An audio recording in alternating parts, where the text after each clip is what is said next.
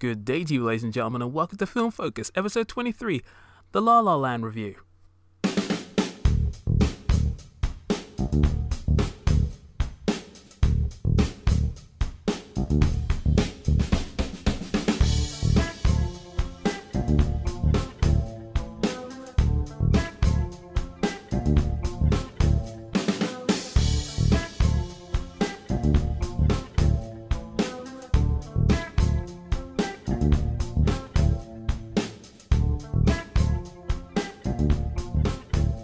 Hiya, how's it going? What's up, ladies and gentlemen of the North, South, East, and West? This is the Hypersonic 55, and I am glad that you decided to join me on this podcast once again for another film review.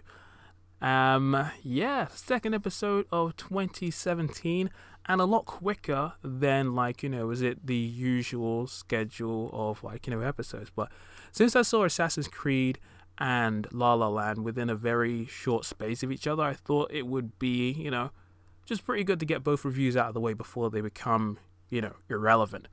And La La Land is one of those sort of films that I couldn't not talk about, that I just couldn't not talk about. The film, I'm going to say it right now, is really good. And I actually saw the film last week at an unlimited screening at Cineworld in my local town. Because the film has only just gotten its official UK release yesterday, which was the 13th of January. But it's been out in America for a little while now, and it ended up in a lot of people's top 10 lists of, 2016.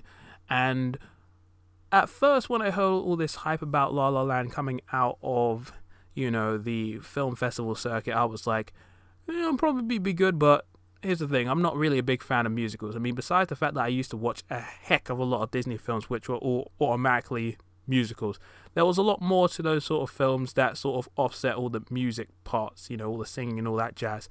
But I think I was able to deal with that kind of stuff because I was a lot younger. But in my older years, I just found that, musicals, whether they're stuff that I've seen before or, things that I've just been introduced to, whether it's, newer films or older films, I can't do it. It's a frustrating kind of experience for me. And, more power to you if you love musicals, but for me, they're just not for me anymore.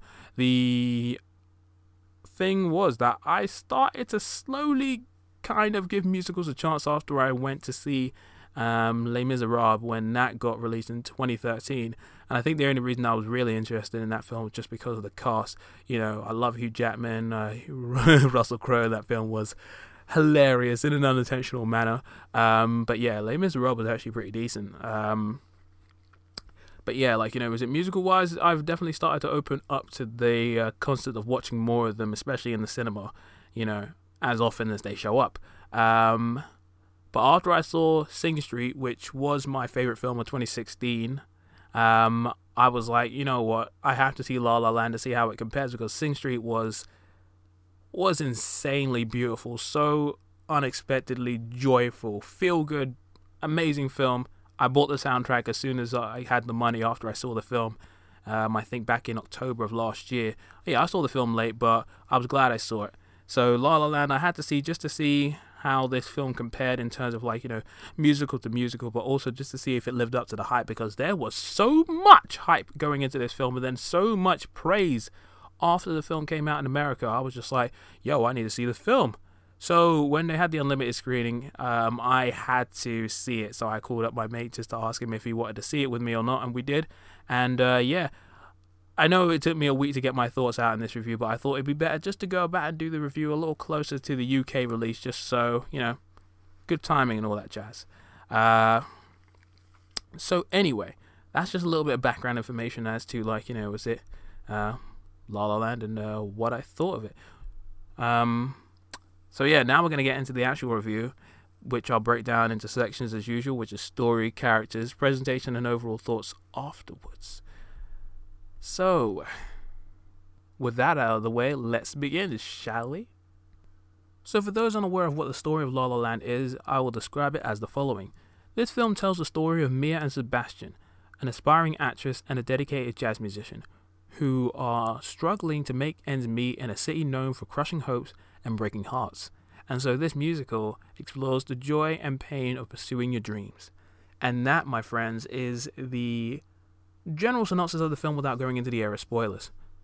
I really, really, really enjoyed this story. It has a very classic feel to it in terms of the tone and narrative. And when some critics have said that this film is a love letter to old Hollywood films, you can really feel it as you're watching it. While I don't have the power to technically describe those feelings in, a technical, manner, using the right kind of jargon and, film examples, when you're watching the film, you'll know exactly what that statement means.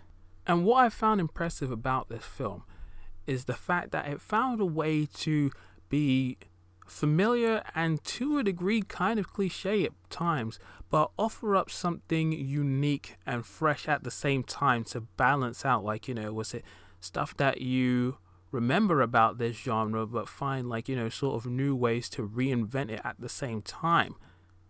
As I stated before, the story had a lot of familiar elements and some parts that you could predict, but it was handled with such style, passion, and care. So when all the drama, love, joy, and etc. is going down, it's engaging and endearing. But one thing I really didn't expect was how deep, emotional, and thought-provoking the film would be. This film covers a lot of key themes that, a lot of people will relate to when it comes to success and failure, compromise, having aspirations, following your dreams, and the trials and tribulations that come with breaking into the music and film industry.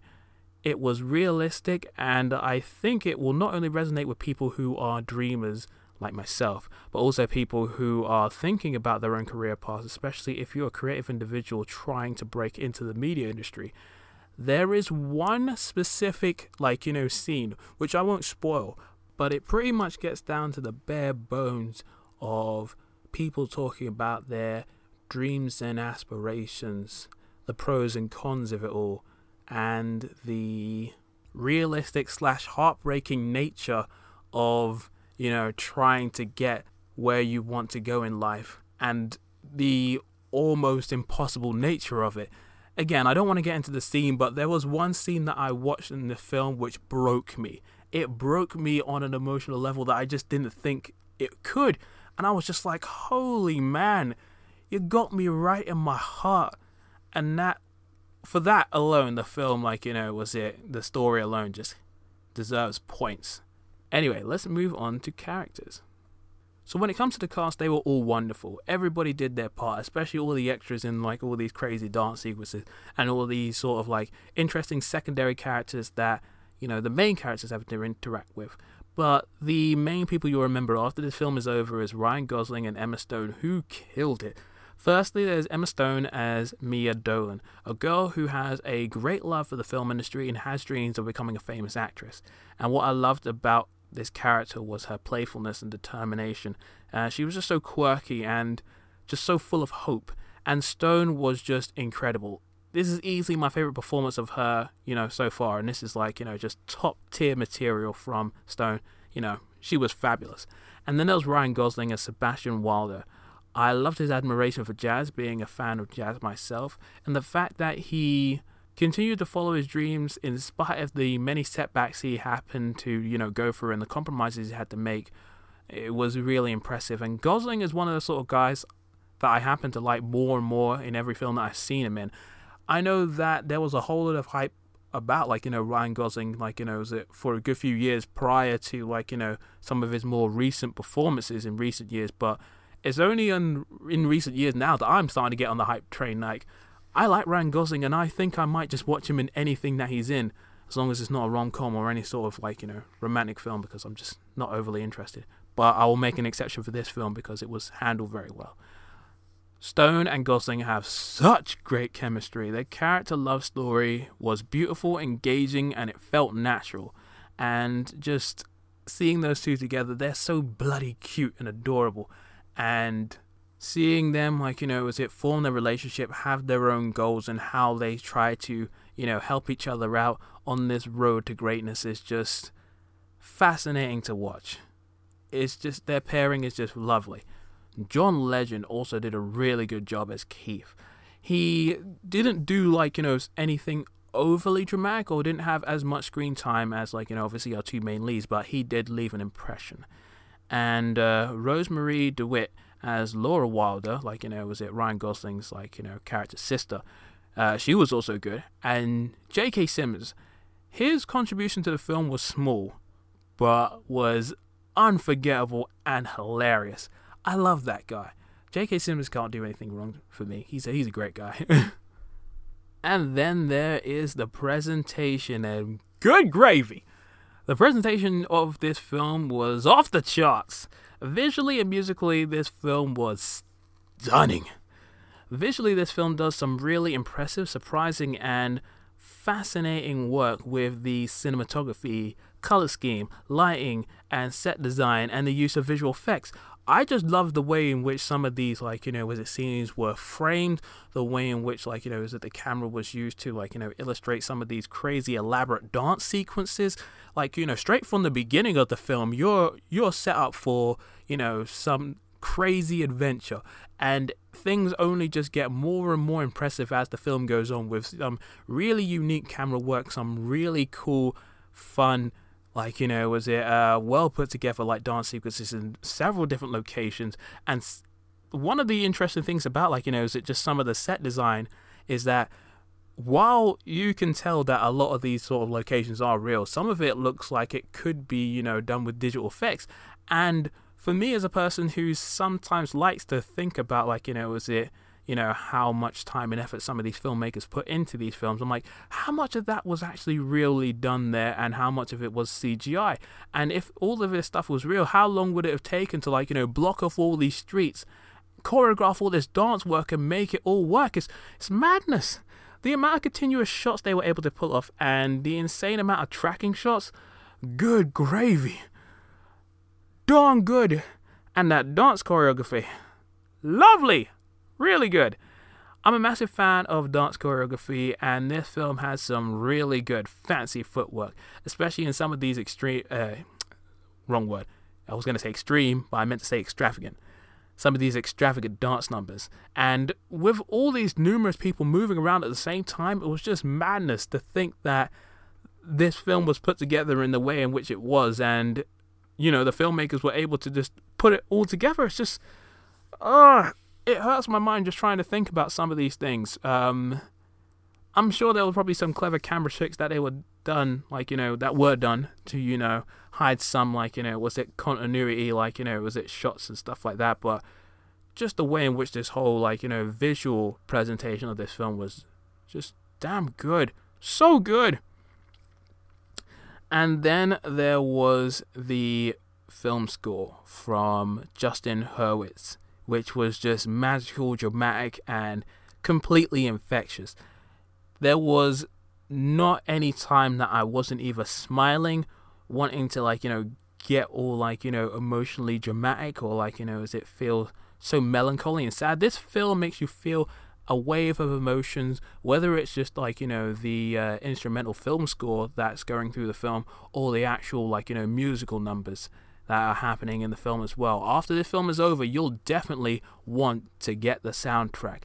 There are several songs in this film that I enjoyed a heck of a lot. From Another Day of the Sun to Someone in the Crowd, or City of Stars, or Start a Fire.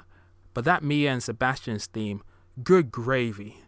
There is so much drama, and there's a sense of scope to that song after you've seen everything, that when you hear it again, there will be a flood of, memories and visual, cues and just emotions you'll feel right at your core because of everything that happens in that film. The music is great. The music is lovely. I still haven't got the soundtrack yet, but I will have it very soon because it's really good. It's catchy music, and I thought from the trailers that the music probably wouldn't be for me, but, it won me over. It won me over. So that brings me to my final thoughts on La La Land. And if you couldn't tell from this review right now, I think I'll have to reiterate that I really enjoyed La La Land. I didn't think it would, be one of the films that I could consider for my top 10, just because, again, it was a musical, and I'm just not overly interested in that genre. But good gravy, they got me good. This film made me think, made me feel and left a strong impression on me after I left the cinema. This film did a lot of really interesting things with, like, you know, the musical genre. And while it was, you know, familiar, it found a lot of unique ways to change things up, create surprises and mysteries for you to discover as the film was going on. And while I'm not a musical man, I can definitely tell you that this is probably going to end up in one of my, like, you know, is it sort of favorite musical films of, like, you know, possibly all time. Damien Chazelle, like, you know, this guy's doing it right now. I love Whiplash, and I really like La La Land. I would probably say Whiplash was probably my favorite out of the two, but that's just because I guess that film was a little bit more grounded and, like, you know, a little bit more dramatic for me personally. And if I was to compare it to the other major, like, you know, is it notable musical film of last year, which was Sing Street, I would argue that I like Sing Street just a little bit more, just because some of the themes in that film and the level of realism just sort of outweigh this film by a tiny bit. But if you're a fan of musicals and you like them in the traditional sense, then I think you'll get a kick out of La La Land. It's beautiful, dramatic, heartbreaking, and just downright fun. Again, I'm not going to give it a rating just because I stopped doing that, but again, highly recommended. Check it out and have fun. So, that is my thoughts on La La Land, and I would love to hear what you thought of the film in the comment section below. Or if you wanted to holler at me by email, I am at thehypersonic555@gmail.com, or you can holler at me on Twitter, where I am at hypersonic55 or at filmfocus55. Yeah, and if you want to go about and check out the podcast on iTunes, I would love it. Give me some ratings and just let me know what you thought of the podcast. Any sort of, what's the word I'm looking for? Creative feedback would be much appreciated. So yeah, that is going to be it for this episode of Film Focus. Thank you for listening as always. Hopefully you found this, this episode informative and somewhat dramatic. And so the next episode, I will try to do another one of the more, I guess, themed episodes, because I've still got, some other topics that I haven't talked about when it comes to, like, movie soundtracks, like the martial arts film genre and all that sort of stuff. So yeah, just look forward to the topics as they come. I'm hoping that I'm going to get back to one of those topics at one point, even though there's still a few reviews that I'll probably be doing in the next week or so. So yeah, just look out for it. So until the next time, ladies and gentlemen, this is the Hypersonic 55 signing out, and take care.